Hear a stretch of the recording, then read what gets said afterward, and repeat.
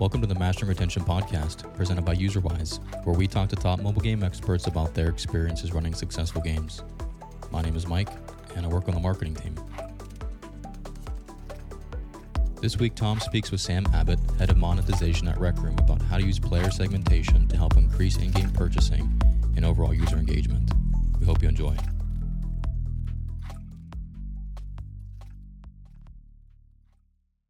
Hi, everyone. Welcome to today's episode of the Mastering Retention Podcast. I'm Tom Hammond, your host and co-founder of UserWise. Today, I'm joined by Sam Abbott, who is currently head of monetization at Rec Room, which will be fun to dig into a little bit. But before we do that, Sam, I always like to ask, what's your story? Like, how'd you get into games? Working at Rec Room. Yeah, of course. Yeah, no, I'm definitely excited to be here. My journey into games, I worked in finance very briefly after college, as I think a lot of people did. It was sort of right around the time of the financial crisis. I thought I had sort of made it through by the skin of my teeth, but sort of a year in, I realized it really wasn't for me. I had a friend who had just gotten a job at Playdom, which is a social games company that was acquired by Disney many years ago. And I called him asking about, hey, these are my skills. What do you think? Do I have a shot? This was sort of at the time that social games was exploding and there was this huge need for data-driven thinking. And I knew how to work a spreadsheet, and I sort of found my way in the door as a data analyst. I started at EA. One thing led to another, and I ended up getting a job at another social games company, Playfish, that had been acquired by EA. Playfish sort of merged into the mothership pretty quickly after I joined, and I sort of hung around in various capacities, data science, data analytics, product management, a little bit of production at EA over the course of about 9 years. And I got to do a lot of different things there. And then basically that turned into a 2-year gig at Scopely, where I really kind of wanted to hone my craft and go deep on product and work with just the best people in the world. And then basically, I think there's been a lot of changes and a lot of emerging new business models. And obviously UGC and the rise of that has been the one that speaks to me in the most interesting way. And so opportunity at Rec Room came along a little over 2 years after that. And it just seemed impossible to skip out on. And I ended up getting it. And here I am. So that's basically my story. So for folks that aren't aware of what Rec Room is, like, what is it? What do you guys do? Yeah, so Rec Room is a mass market, set of virtual worlds, games, and experiences that is mostly powered by user-generated content. It started as a VR app, but it is what we call a radically cross-platform social app. And the idea is that you have your avatar and you have your private space, but it is sort of this universe of worlds and experiences, and there's all kinds of content that you can collect and wear and have fun, and it's deeply social. And so what started as, a VR hangout space has turned into like a sort of massively cross-platform experience that pretty much anywhere you go, you can sort of experience all different kinds of, rooms and experiences and content. So that's basically, I think, Rec Room in a nutshell. Yeah. How different is it from, say, Roblox?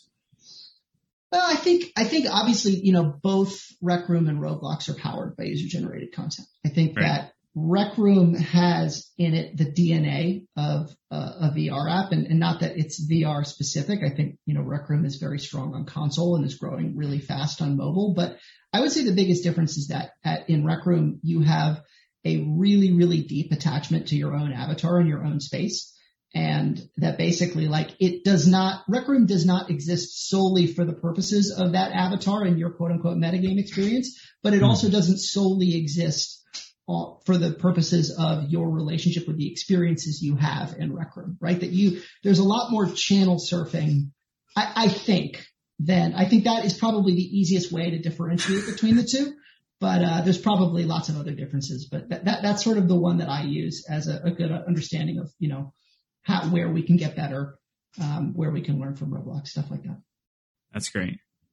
So, Sam, one thing that I noticed, as I was, getting ready for this conversation, you actually got your degree in economics from Harvard, which, first off means you're probably much, much smarter than me.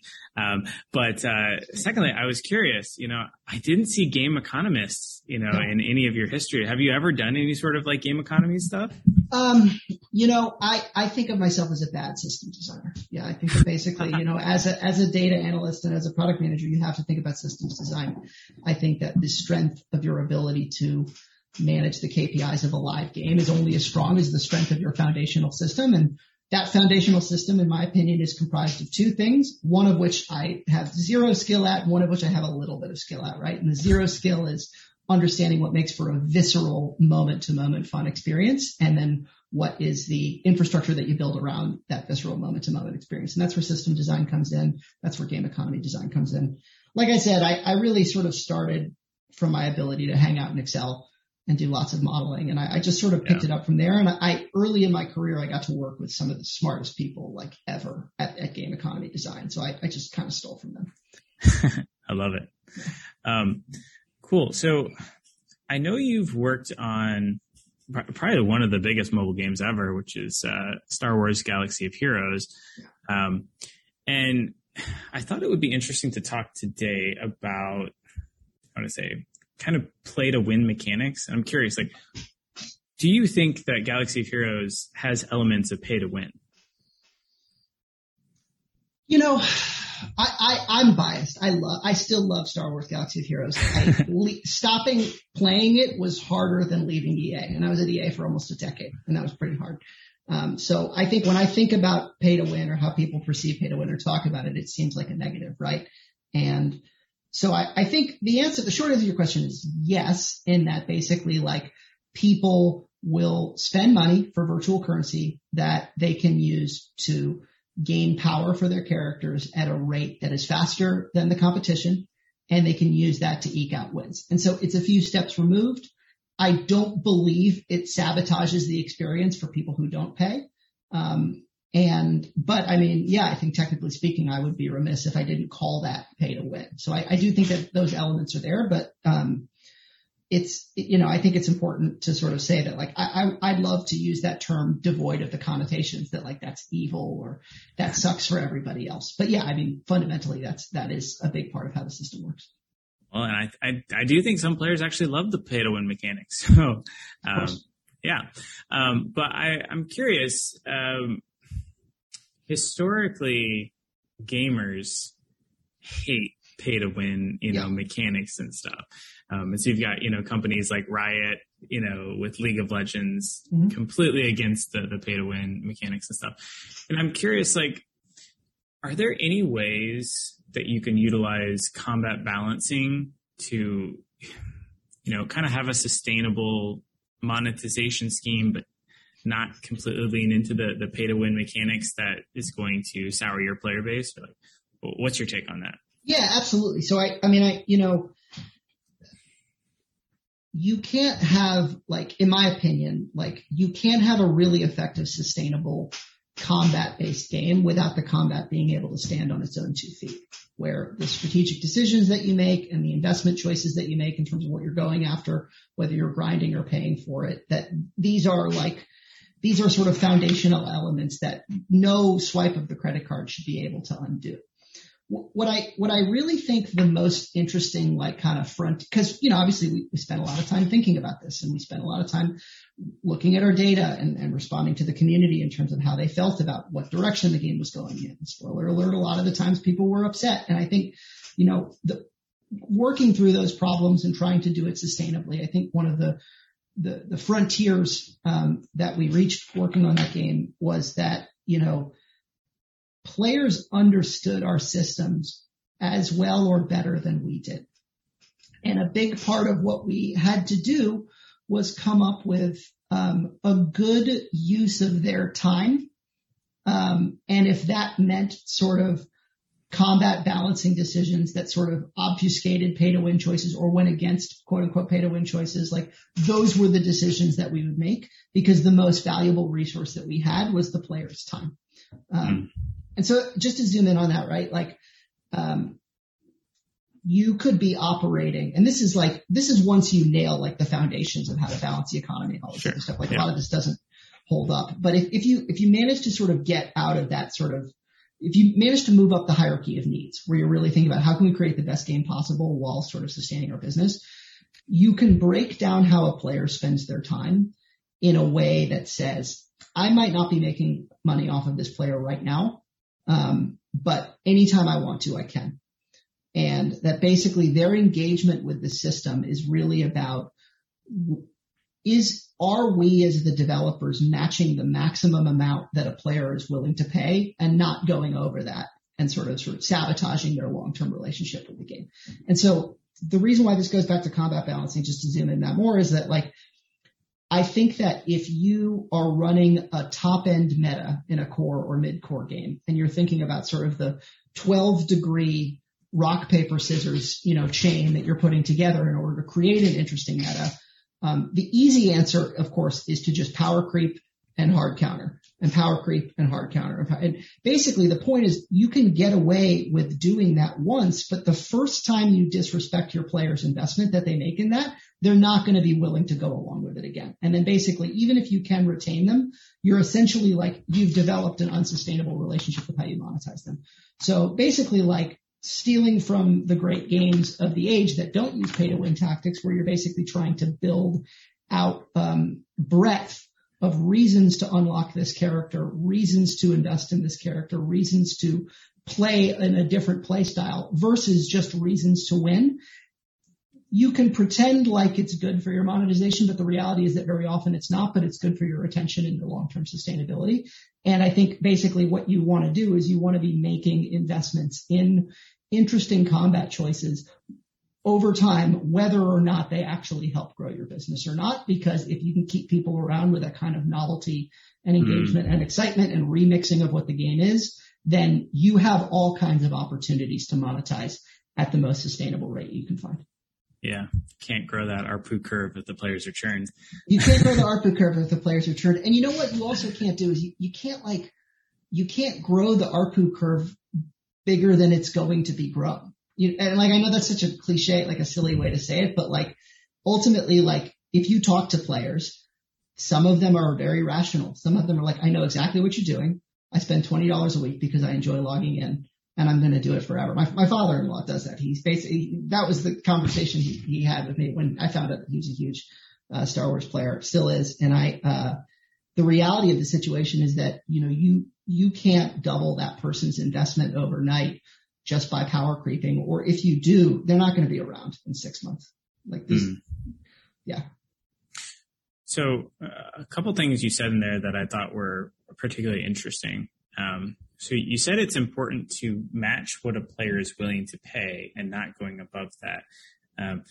It kind of, as I'm thinking about that a little bit, like I could see a scenario where, Johnny can spend $5 a month and Cindy can spend $100 a day and, all sorts of variations in there. So I'm curious, like, do you have any examples of what that means to like actually do well, or like, have you seen it go terribly wrong or seen it go like really well? Like, I mean, I think I've definitely seen it go terribly wrong, right? That like, I can think of an instance in which like and this is on Star Wars or this is on RPGs at Scopely, where you fundamentally sort of push the way you want to release a character at the end point of the meta. And you start to release that, like basically like, let's imagine, I can't remember which character it was in Star Wars, but let's say it was, Jango Fett or whatever, who I don't think it was him, but it was a pretty iconic character. Yep. And at the end of the day, you are looking at a distribution of how much your players are willing to spend in terms of money and time. And fundamentally, you come to the decision to say, I'm going to use these mechanics to push this price up a certain percentage. Character's brand new. We know the character's very good. Like I mentioned earlier, you can get away with that once, if you really need to or you really want to. But if you've already done that before recently, where you sort of put like upset players' expectations around this is a new character, this is the hype cycle leading into this character, these are the things that we've teased that this character is going to be useful for. Then you come out with that character and the character cost is 20% higher, or the amount of time that they have to invest in it is 20% lower before it goes away, or the utility of that character is significantly lower than what their expectations were. The pernicious reality is that you're going to sell that character to the vast majority of the audience you thought you were going to sell it to. And so you'll probably make some money. You'll charge a certain premium and you'll sell to slightly less of the population and you'll say, oh, great, our ARPU is up. And then you'll realize you converted, a fraction of the people in all of the follow-up investment spend. Or the next time you release a character that comes even close to that price point, they're comparing it against that character. And so one persona is satisfied to the exclusion of all of the others. And then I think look, this happens. This is part of the business. But the thing that I am I try to use as a framework for managing this stuff is, what are we doing to maximize the percentage of the active elder player base that is deeply engaging with the economy and going after certain goals? So independent of how much they're spending, do I see people leaving the ecosystem of logging in, having healthy behaviors, being social, spending virtual currency, earning virtual currency? And I think it's important to try to use that as a barometer. In a way that's even more important than how much, revenue you're making or what your character sales are. So I don't know if that answers the question, but I think basically it's in order to maximize revenue for different personas, you have to go beyond pure revenue in order to make the most sustainable and long-term decisions. Yeah. So maybe slightly going off to that a little bit, is there a good way for me to figure out, for your dad, that he's willing to spend $20 a week and that's it? Is it just a matter of tons of A/B testing or ways that I can segment it, or having all sorts of offers all over the time? I think that is the most scientific and foolproof way to do it. It's very labor intensive. You have to have a large audience in order to make it worthwhile. And your economy has to be built so that you can actually surface, test, and sell them things in that regard. But short answer is that you sort of need a battery of tests and a battery of natural experiments to try to determine there is slack in the system versus there is not slack in the system. Yeah. And then is it a matter of, once I find and maybe group all of my players into the segments of where they're at, is it a matter of now I should have someone on the team design a offer or something based on the amount that they want to spend and the frequency that they want to spend and kind of go through like that? Exactly. And this is where the fun part comes in, because I think that this is where the creativity comes in, where it's all right, we know the rough numbers. We know what these numbers will generate in terms of how much revenue and how many people are involved and all this other stuff.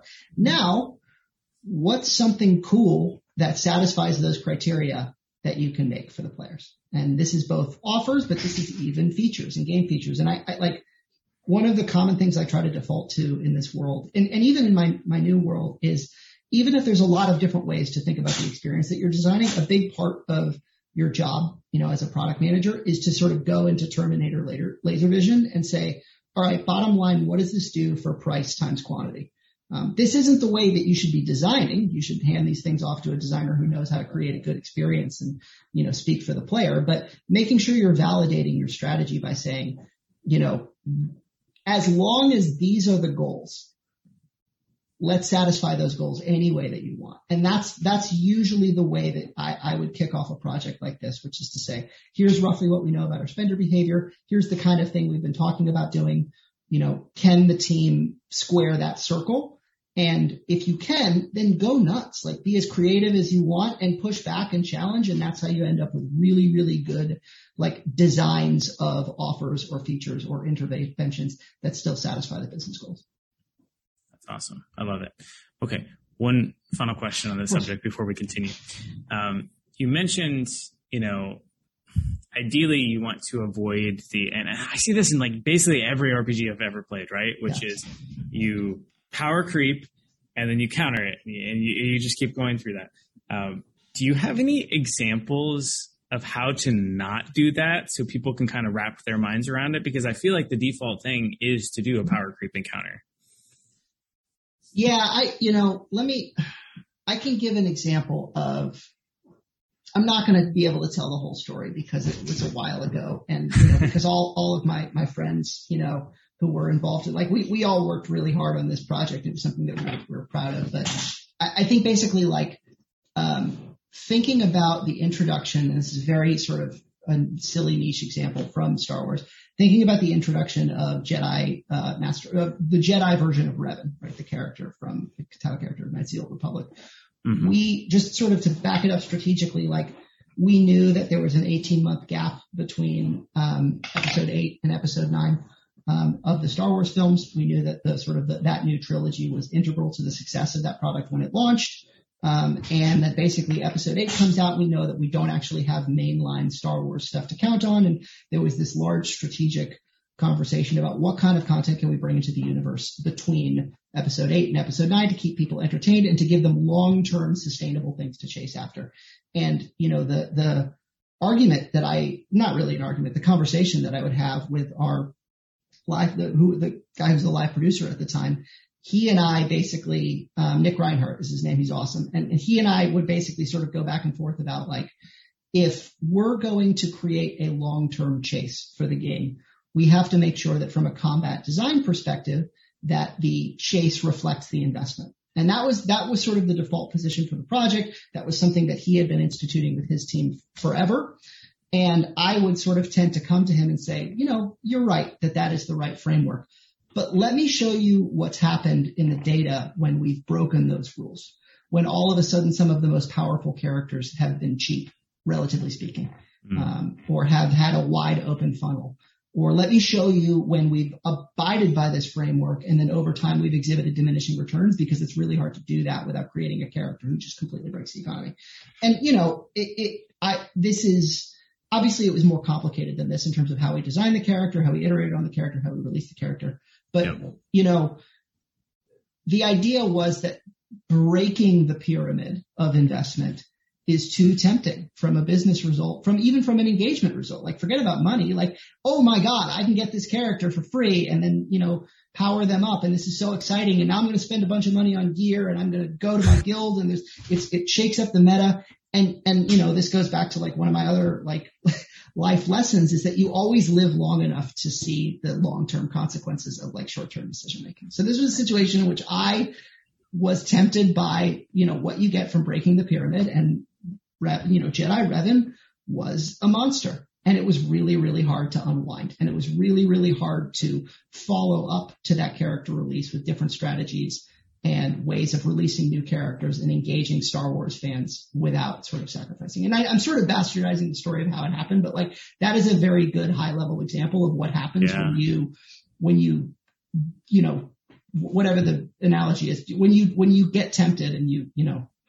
and you succumb to that temptation, and you can't do it because then you spend 18 months regretting your decision. It's like, that's pretty much it. That's great. Thanks for sharing. Okay. I'm going to switch gears a little bit, and I'm curious, and something that I see a lot of product managers kind of wrestling with is, I think ultimately anyone that's making games wants to make the best possible game for our players, right? And in a way, like, we make free-to-play games, and so we have to make spending the best possible part. Like, the game should be great, but it should be even more great, after you spend money. And I'm kind of curious, like, and even tied within there, especially at larger companies, you have business goals, quarterly revenue targets, engagement, this, that, and the other. How do you context switch and balance between, like, putting on your player experience lens, but also then switching back and having, like, the business KPIs and kind of keeping those things in balance? Because, like, as you mentioned, sometimes you do want to do things for the player experience because it's going to keep the players around for longer. But at the same time, you also have these kind of business metrics that you have to kind of hit. So what's your process for switching between those two? Yeah, this is such a great question. It's a question that everybody, like, thinks about all the time. Right. And I think, my preferred approach this is something I've developed over time, and I got wrong at first, and particularly coming to Rec Room and specifically sort of deciding to come to Rec Room and embrace, a different way of approaching this than being so relentlessly, monetization focused, is the framework is this, right? A product manager, should not enter sort of the space or work with a game team with the idea of sort of succumbing to an idea of a gray area or, a set of compromises that they're willing to make from a clear vision. My preferred approach is that basically there is no like gray hat approach to thinking about your business goals. There is sort of the things that you will do and the things that you will not do. And so just to sort of expand on that a little bit more, if you have precision around what your principles are in terms of the ethics of running a business that's also a game experience, you put those principles above everything else, right? You put them above revenue, and, maybe you can't talk about that, in that way. Maybe that's not exciting for Wall Street to hear, but it kind of is, because it provides clarity and certainty to say that, at Rec Room, like one of the most important principles that we have is it's a small world. And it's a really awesome, like, kanji that you can put on the wall and you can point to it and say, are we violating this? And if we are, we're not doing it. And it doesn't matter, how much money it makes. But I think that's very different from saying we're going to find a way to do ethical monetization, or we're going to find a way to do sustainable monetization, or we're going to sand off the edges. It's like, no, like, for example, changing the value proposition on something after selling it to a player is a violation of It's a Small World. I took your money, and then I like that sort of decision is something that you really can't do. And if you do, you have to do the right thing by the player. However, just as many people would argue that X price point is not fair. I think with each team, it's different. Each company, it's different. But I don't want to live in a world where I'm trying to optimize the business and I propose X and somebody says dark patterns and I propose Y and somebody says that's too expensive. Let's decide as a group what our principles are. And if we are not violating our principles, that we are willing to integrate this certain tactics into our overall monetization strategy. And I know that that's like hand wavy about some of the details of that, but like I always try to preach like precision is the name of the game here in terms of what it is that we believe is sustainable and ethical and what we believe is not. Yeah, that's great. Can you talk a little bit about, you've had a lot of data science and analytics kind of background. So I'm kind of curious what's the role of analytics can be in helping to paint a clearer picture around in-game activity. Specifically, like, I feel like we have so much data sometimes now that it's just hard for me to like truly understand like what's actually going on in a game. Like, what are players actually doing? What's that experience? So I'm curious, like, what should the role of analytics be, in that? Is it their role to go forward and to put together all these graphs and pictures and things like that? Or, is it more of, well, as a product manager or something, I should come forward with a question, and then I bring that to my analyst and say, here's my question. Can you help me figure out what the answer is? Interesting. I actually, that second model is definitely something you can do. I actually love it when it's the other way around. Because I started as a data analyst and I spent, this is going to sound dorky, but like I spent a lot of my free time just looking at just being like, that is cool. Let me figure out how to, like, what is going on there? Like, oh wow. So X player does this and it's an ocean and you completely get lost and have analysis paralysis. And it's not good to just sort of fully embrace it full throttle. Right. But I did it anyway. Right. And I think a lot of people do because it's so fascinating. And I was an analyst professionally, first, but I was a gamer before I was an analyst. So I just like, oh, whoa, that's how that works, blah, blah, blah. So I think it's best if the analogy I use is volleyball, and I don't play volleyball, but like I think it's a funny analogy where it's like it's bump, set, and spike, right? And that basically, like, I think that the bump really needs to come from data, where it's like there's a whole bunch of unstructured information. It can be an analyst, it can be a community manager, it can be any sort of form of unstructured data to say like, hey, I'm not going to do I'm not going to do the physical, but you get it. The bump is, hey, like, we're seeing all this interesting information about how players are reacting to something, and I thought that this was fascinating given what we talked about with our strategy. And the set is more like production, a little bit of product management to say, here's what we would want to do with that information. Here's how many resources we would need to do it. Here's how much time you have. And then the spike is really the design, which is to say, here's how we're going to do it. And so I think that basically, like, the role of the analytics team and analytics professionals in games, I feel like there's a lot to it, right? They can build a better quantitative culture. They can build a testing culture. Like, there's all kinds of stuff that I'm learning even more about at Rec Room about, what's the best way for data scientists to sort of add business value and sort of relentlessly push the team to be better. And I think that all of that is there. And I think that basically, like, that can take many forms. But I saying that you're data driven or that you're data informed or is really fundamentally about like harnessing the natural curiosity that we all have about that ocean of data, and then sort of taking it to the game team and sort of having conversations to say, what are we going to do about this? Is this a strategic problem that we want to solve? Is like, how actionable is this thing? I think the second part of, the role of analytics, of course, is also just to sort of measure the success, of different initiatives. And that's where the loop comes in, where it's like, okay, we took all this information, we put together a plan, we validated it, we built it, we shipped it, we're live operating it. How's it doing? And that's where, you have to sort of filter it back both through the ocean of unstructured data that everybody has access to, but also in that mechanism that you said, which is basically sort of a product person asking the analyst, hey, like, we really wanted to do X. Like, did this work? Where are we falling short? What do we do next? And that sort of virtuous cycle is, it's pretty common now, but I still love it. I still find a lot of joy in executing it. Here's another one for analytics. Everyone likes to talk about game economy and how game economy touches every aspect. And, if your game economy goes awry, it can mess everything up. But what sort of roles does analytics play in, like, how do you know if your game economy is messed up? Or, like, what are the things you should be watching for of, like, the currency and, Yeah. Yeah. Well, what's your take on that?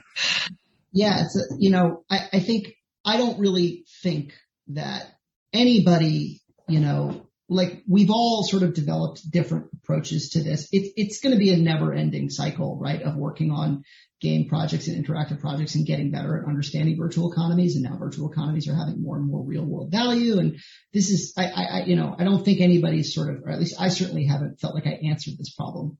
But I do have like a couple of tools that I think are really valuable. And like I mentioned this earlier, which is to say that, like, one of your guardrails has to be about aggregate participation in the economy.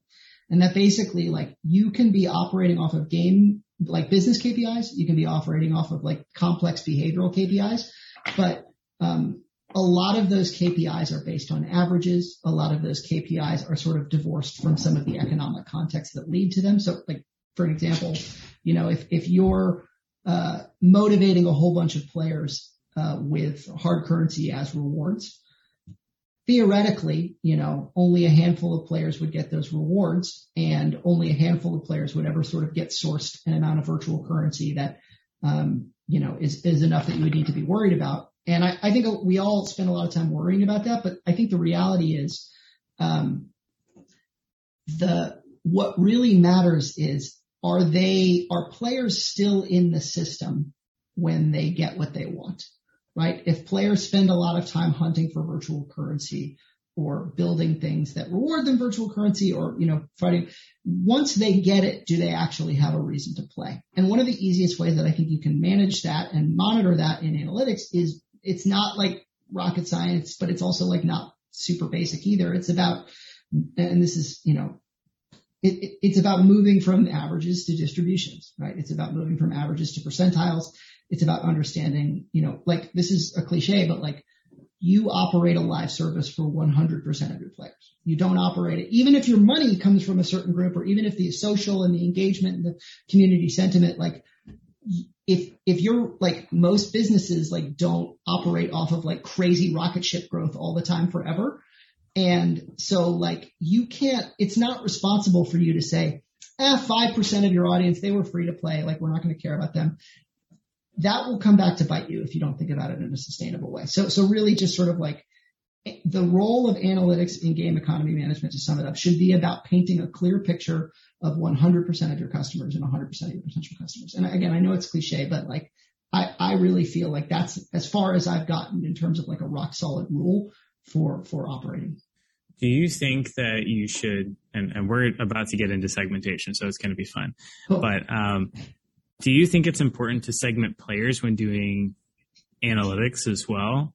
So like players that do X, Y, Z, I want to look at how they behave in the game and their currency and stuff. Players that do something else, I should look at that. Whereas if I look at them combined together, I might get the wrong picture. So that last thing you said is 100% the case, right? That basically like great game experiences have diverse behaviors associated with them. And you want to make sure that you're actually sort of sketching out those behaviors, and having a good like behavioral hypothesis for how you would measure a segment is really important. And that's where like the design and product loop works really well, where it's like, I don't need you to worry about how we're going to measure it. I just need you to say like, this is a phenomenon that I'm seeing or I'm playing or I want to understand is true. And are players hoarding currency in advance of the next event? Are players trying out, B and C tier characters in their combat? Are players, turning their social activity into something that they're actually looking forward to and preparing for? All of these things. And it's like, okay, we'll figure out how to measure it. We'll come back and say, is this a sufficient picture to sort of tell you if this is real or not? So at the end of the day, you do that over and over again and you develop segmentation. On the other hand, I'd love to know what you think about this, but like, is the role of evolving a live service about being all things to all people, or is it about telling a story to people who can share that story? And I want to do both, but as especially coming to Rec Room, where like social is the most important, social is more important than monetization. It's more important than, everything. Like we're basically having something that you can share with others is what creates value in the ecosystem. And I actually even think that was true in my previous life in RPG land too. And so how do you avoid a rock solid segmentation strategy from becoming a way of balkanizing your community and inhibiting your ability to do really, really cool stuff for as many people as possible, like a Travis Scott Fortnite concert? Like, you know what I mean? Like, I think that there's a limit, and like I said, I'd be curious to know what you think about it, because I don't feel like it's settled for me. So I think when I think about segmentation, and I'm thinking about it with my UserWise live ops, everything that we do is built around segmentation and driving monetization. But I'm also thinking about it from my experience as a player of a lot of games. And so I think if I kind of blend those two together, where my ideal comfort level would be, and I'm not saying that this is the best thing to do, so something happened to me as a player, and I don't know if this was designed. I know how I would design it in UserWise, and I think it would be perfectly, and it could have just been like a spoof of random luck. But I did a special episode with my buddy David Molnar, where we just played a bunch of Wild Rift, and then we kind of broke down the live ops that we had in there. And as I was playing Wild Rift, one, I was reminded why I've played thousands of hours of League of Legends, and I had to uninstall that app. But as I was playing, at one point in time, I had a bunch of currency, so I was like, I'm going to buy a new champion. And I was feeling a little bit trolly that day, so I decided to buy Teemo because I wanted to mess people up with bombs and blinds. And I bought Teemo. And immediately after buying Teemo, I went 18-3. I just tore it up. I felt amazing, just destroyed everyone. I got MVP on the team. I got an S rating. And immediately after that, I got an offer to buy a Teemo skin. Now, I don't even remember if I bought it or not. Yeah. But to me, like, that was a perfect time. Like, if you're going to sell me a Teemo skin, it's right after I like just did amazing on Teemo because I want to strut my stuff. And to me, I think that's where I could do something like you could create a segment of Teemo players or maybe players that recently bought Teemo. And then you have a triggered action of if they got an S rating or higher or something, like they did really well, then they get this pop up for a special offer that they've kind of like unlocked or something. Emotionally, physically. Now, I don't actually know how much revenue that's going to drive because that could be a very small number of players that actually like get into there. And so that's kind of the balance where you have to do some analytics to figure out like what's in there. But, to me, that felt really good as a player because it was like personalized, right, but also meaningful. And so I think if you can find a way to blend those two together, that would be, in my opinion, like the best way to do it. It makes perfect sense. Yeah, this is where I'm headed as well in terms of thinking about it, which is to say that like, and this is more high level cliche. I apologize. It's like good segmentation is about the journey and not about the destination, right? And so what I mean by that is that your experience onboarding into being the perfect candidate for a Teemo skin, your game experience doesn't end after you purchase it, but your journey was one that was a perfect fit for it. And so what I think is like for each incoming cohort of players experiencing a game, like, sorry, I'm just on an analogy train today, but like, love it. like, okay, I enter League of Legends. There is a party going on all the way out at the end of the user lifecycle, right? Where everybody knows the meta, people are excited, they have agency in what the game is, they yell at the devs, they like, it's a party, right? Yep. We love that party. Live ops is that party. It's sort of the main factor behind, one of the biggest growth engines in games in the last 10, 15 years. But a new player is not part of that party, right? And I believe that the role of segmentation is to optimize the journey to join that party, shorten the journey to that party, personalize the journey to that party, engage and monetize the journey to that party. And so basically, like, I think the real question is like, how thoroughly and concretely and intentionally was that journey that you had designed? Or is it sort of the output of some like incredible machine learning engine? And I think that basically like that's where I'm at, is to say that like I want it to be the latter. I think that's the most sustainable way to run a business, but I don't think that's actually a huge part of how segmentation succeeds at scale. I think that designing really, really smart contextual interventions and short circuiting some of the long and circuitous things that are no longer necessary for a new player 3, 4, 5 years out to join the party, that is the actual role. But I am also increasingly of the mind that once you're at the party, segmentation does not take on that role, and that you actually want to be able to do your live ops elder storytelling to the entire party rather than to sort of certain, and again, it's more complicated than that, I'm sure, but like that's sort of where I'm at. I think, as you're kind of talking through, it reminded me of another use case for segmentation that I think is key. So, I was recently talking to a customer or potential customer for UserWise that they're using LeanPlum. Right. And I would say for most of their use cases, they're like kind of covered. But where LeanPlum was failing is that they were trying to do re-engagement campaigns, because it's like a game that's been around for a while, and they've got all these like churned or semi-churned users, and they really wanted to design kind of like the perfect comeback campaign, and they couldn't do that because of how segmentation was like cross-filtered and stuff. And so like they'd come back in, and instead of getting this like perfectly designed comeback, like remember the good times, the golden moments and stuff, they were intertwined with all the existing like elder game meta live ops stuff that's like already in there, and it was like poisoning the experience. Whereas like, you want to remind these players like, what's the good time like Clash of Clans, they introduced this little like cart thing. So like when you get rated, it like stores up stuff. So if you don't play Clash of Clans for a while, you come back like 30 days later, you've got like 14 million gold and like all this max stuff. And it's like, oh, I can like do some upgrades. Like you remember the good times, and like when it brings you back in a little bit. And so I think that's what they were trying to do, but they couldn't because of how like Lean Plum was working. But I think segmentation can work really well for those types of campaigns too, because you almost want to like separate out these players to design the perfect player experience. And eventually you do want to merge them into everyone else. But for a little while, you might need to separate them. And that's where segmentation can be really key, I think.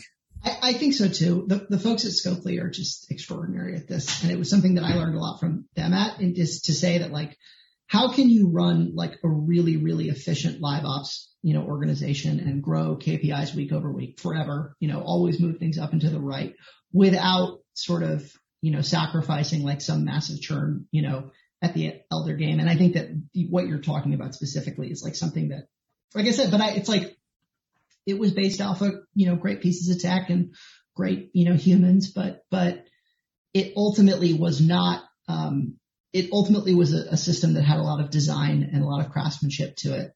And anything that was not well crafted would not work, and anything that was well crafted would tend to work better. And so I think basically we're still scratching the surface of how to be at like the level of mass market tech platforms and social media companies, like all the things that they do with re-engagement and segmentation. Like I still think games are in a building phase where they haven't achieved best practices at the level of some of those larger products. And that's like one of my bucket list things in my career is like, how can we run a service for 500 million people and do so sustainably? Like that scale is something that I am specifically really excited about Rec Room about. Yeah, no, I haven't seen any game that has a TikTok or Instagram algorithm to like get players back and keep them engaged and stuff. Even, Supercell claims they have these amazing machine learning algorithms. I think they're stupid. Like they give me like cards that I've never even played in any deck. It's like, why would you want me to buy that? I would never buy that. I think, it's like, I think that basically like they're one of the best, but I think that basically like one of the things that you realize, even if you're running, I obviously don't know much about Supercell. I never, worked on any of their games, but like at the end of the day, those free to play products are optimizing their elder game on behalf of a relatively small number of people. Yeah. And there's amazing benefits to that in terms of that quote unquote storytelling. But what you're talking about with regards to really intelligent kick-ass segmentation, you need 100 million people and a ton of training and the smartest people in the world. And we're all getting there in games, in my opinion, but I don't think we've gotten there yet. Yeah, totally. I am curious, like Scopely was amazing. Like, did you learn anything there of like how they do segmentation? And maybe this isn't Scopely. I'll say it could be anyone that you've worked with in the past, but like, what are good ways to like actually group segments together? Like, is it the cohort days? Are there player levels? Like, what have you found actually works well? I think I should say that I worked in the RPG and mid-court division at Scopely, and there's a center of excellence in 4X, and there's a center of excellence in, social PvP games, and there's a center of excellence in casual games. So it's like, I didn't learn everything in only 2 years, but in RPG land, like, the main thing I learned from all those people there was about cohorts, install cohorts, and your average age of the player. And like my whole analogy about the party, like it really is about that, which is to say that like, how are you building a product that enters year 3, year 4, year 5, year 6, and still provides a viable on-ramp and good unit economics on LTV minus CAC without sacrificing sort of relentless optimization at the far end of the game. So that basically to say like, what kinds of annual refreshes are you doing? And how are you, forget about making the perfect decision, how are you not making the wrong decision with your feature development teams and just making sure that you take high percentage shots and make the game sort of on-ramp the game better for players coming in from a business perspective, and also just like never yield an inch on how to create sort of the fully optimized elder community that I think most of Scopely's live games are known for. So that was the main thing I learned about segmentation. It was about delineating between a player who is super, super elder, a player who is super elder, a player who's regular elder, a player who's on their way to being elder. The new player experience is always really challenging, and I don't know if I have like a long list of projects that I've tried and mostly failed, but I think everybody's sort of in that boat. And so I think that, some like Marvel Strike Force I know has been extraordinary at that over the years. Anyway, that's sort of my main experience with what like the best practices on segmentation look like. Yeah. Well, I wanted to talk a little bit about marketing and pre-install efforts, but I don't know that we have time, but I do want to cover just some monetization stuff real quick before we end. So I think there's been some really aggressive monetization tools. And I'm, curious what your take on things like loot boxes, rotating shops, events, gotcha, social pressure. What's your take on monetization, where we're at, where we maybe should be going? Yeah, I mean, I think it goes back to what we were talking about earlier, right? Which is to say that a lot of free-to-play mobile projects have fallen deep into the arms race, right? In terms of sky-high acquisition costs, and that these mechanics sort of came into fashion as a way of combating that arms race and winning. And, there's a lot of good 4X games out there, and there's a lot of excellence in, the way that they were run, but I don't know, I kind of got tired of Game of War after a while, and back in 8 years ago. And I think that basically that being the apotheosis of great, super hardcore aggressive monetization to the detriment of a lot else. I think that everybody sort of started going down the long road of saying this is probably not sustainable.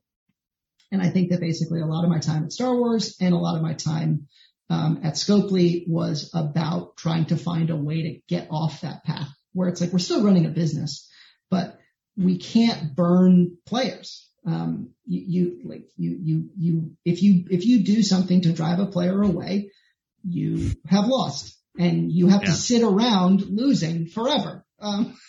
Because you're probably not going to get fired, but you are going to get you are going to be in a situation where it's man, we really shouldn't have done that. And so I think that I know that's kind of obvious, but I think basically the net effect of all of that has been that people have thrown out most of the monetization mechanics that have existed, in mass market products. And I think that, you look at the rise of the battle pass in mass market products and you think, okay, this is a sustainable monetization mechanic. And it's true in that it's somewhat sustainable in terms of the price that's being charged, but is it sustainable in terms of how much content that you have to create? Is it sustainable in every type of genre ever? Is it sustainable as more and more live projects become more powered by the players themselves, whether it's through UGC or through decentralization, all of these trends that are happening?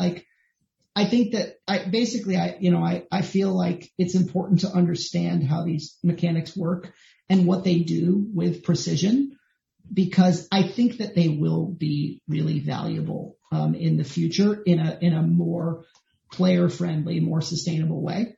And I think that I'm trying to figure out how to sort of keep those best practices alive, lest we sort of run into a situation where we are all running pretty, suboptimal or, semi-sustainable businesses. So I think I'll always be a scholar of those kinds of mechanics, even if Rec Room is not a good fit for any of them, or even if, what we're doing in UGC will probably not integrate those types of mechanics. But I always want to, keep thinking about them and keep thinking about ways to sort of resurrect them. Sorry, and there's one other element to this, which is to say that if you figure out a really powerful way of monetizing your game, then you don't have to figure out 17 different ways of monetizing your game. I really am a big fan of not nickel and diming the players and giving them transparency and saying, this is what we're selling. This is how our business works. Yep. If you nail that and you are ruthless about that, then you don't have to monetize everything else, and you can avoid the malaise that sort of takes hold when everything is monetized. So that's why I want to keep thinking about aggressive monetization mechanics, because maybe you use one and then you don't have to ruin the rest of your game. That's something that I think is going to be really important for folks as they think about not just money, but scale. How can you make a great game for 10 million, 50 million, 100 million people? That's amazing. I love it. Well, I do have one final question for you, because it is the Mastering Retention podcast. And that is, what's one tip, trick, or lesson you've learned over the years to help keep your players playing for longer? How do you keep them retained?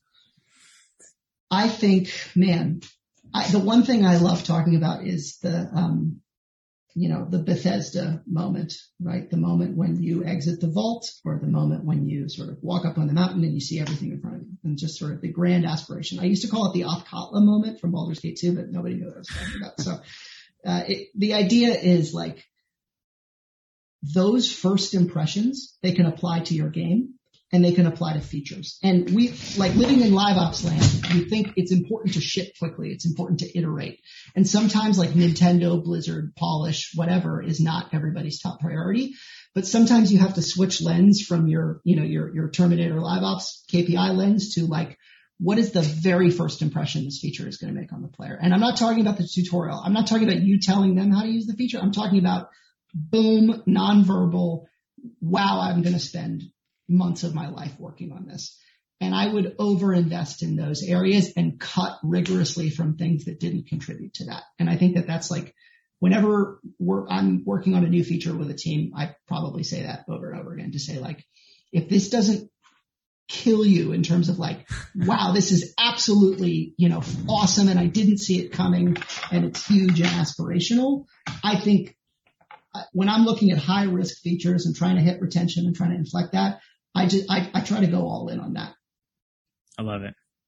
Thank you so much, Sam. If folks do have, any questions for you or about Rec Room or anything like that, is there a good way for them to get in contact with you? Yeah, of course. On my LinkedIn, Sam Abbott, I love talking about UGC, and Rec Room's really an amazing culture, and sort of shameless plug, like we're growing like crazy and we're hiring all different types of disciplines. So if you want to, work on live ops, great. If you want to make features, great. If you want to be a server dev, great. If you want to do trust and safety, awesome. Like we're really growing quickly and tackling a million different challenges. And I like I said, the UGC, I think it's the most interesting thing going on right now. And like, I know there's a lot of Web3 stuff going on. I mean, it's not completely unrelated. I love RPGs with all my heart, and I left them to go tackle this because I think it is the future. And so that would be something I would always be happy to gab about with anybody.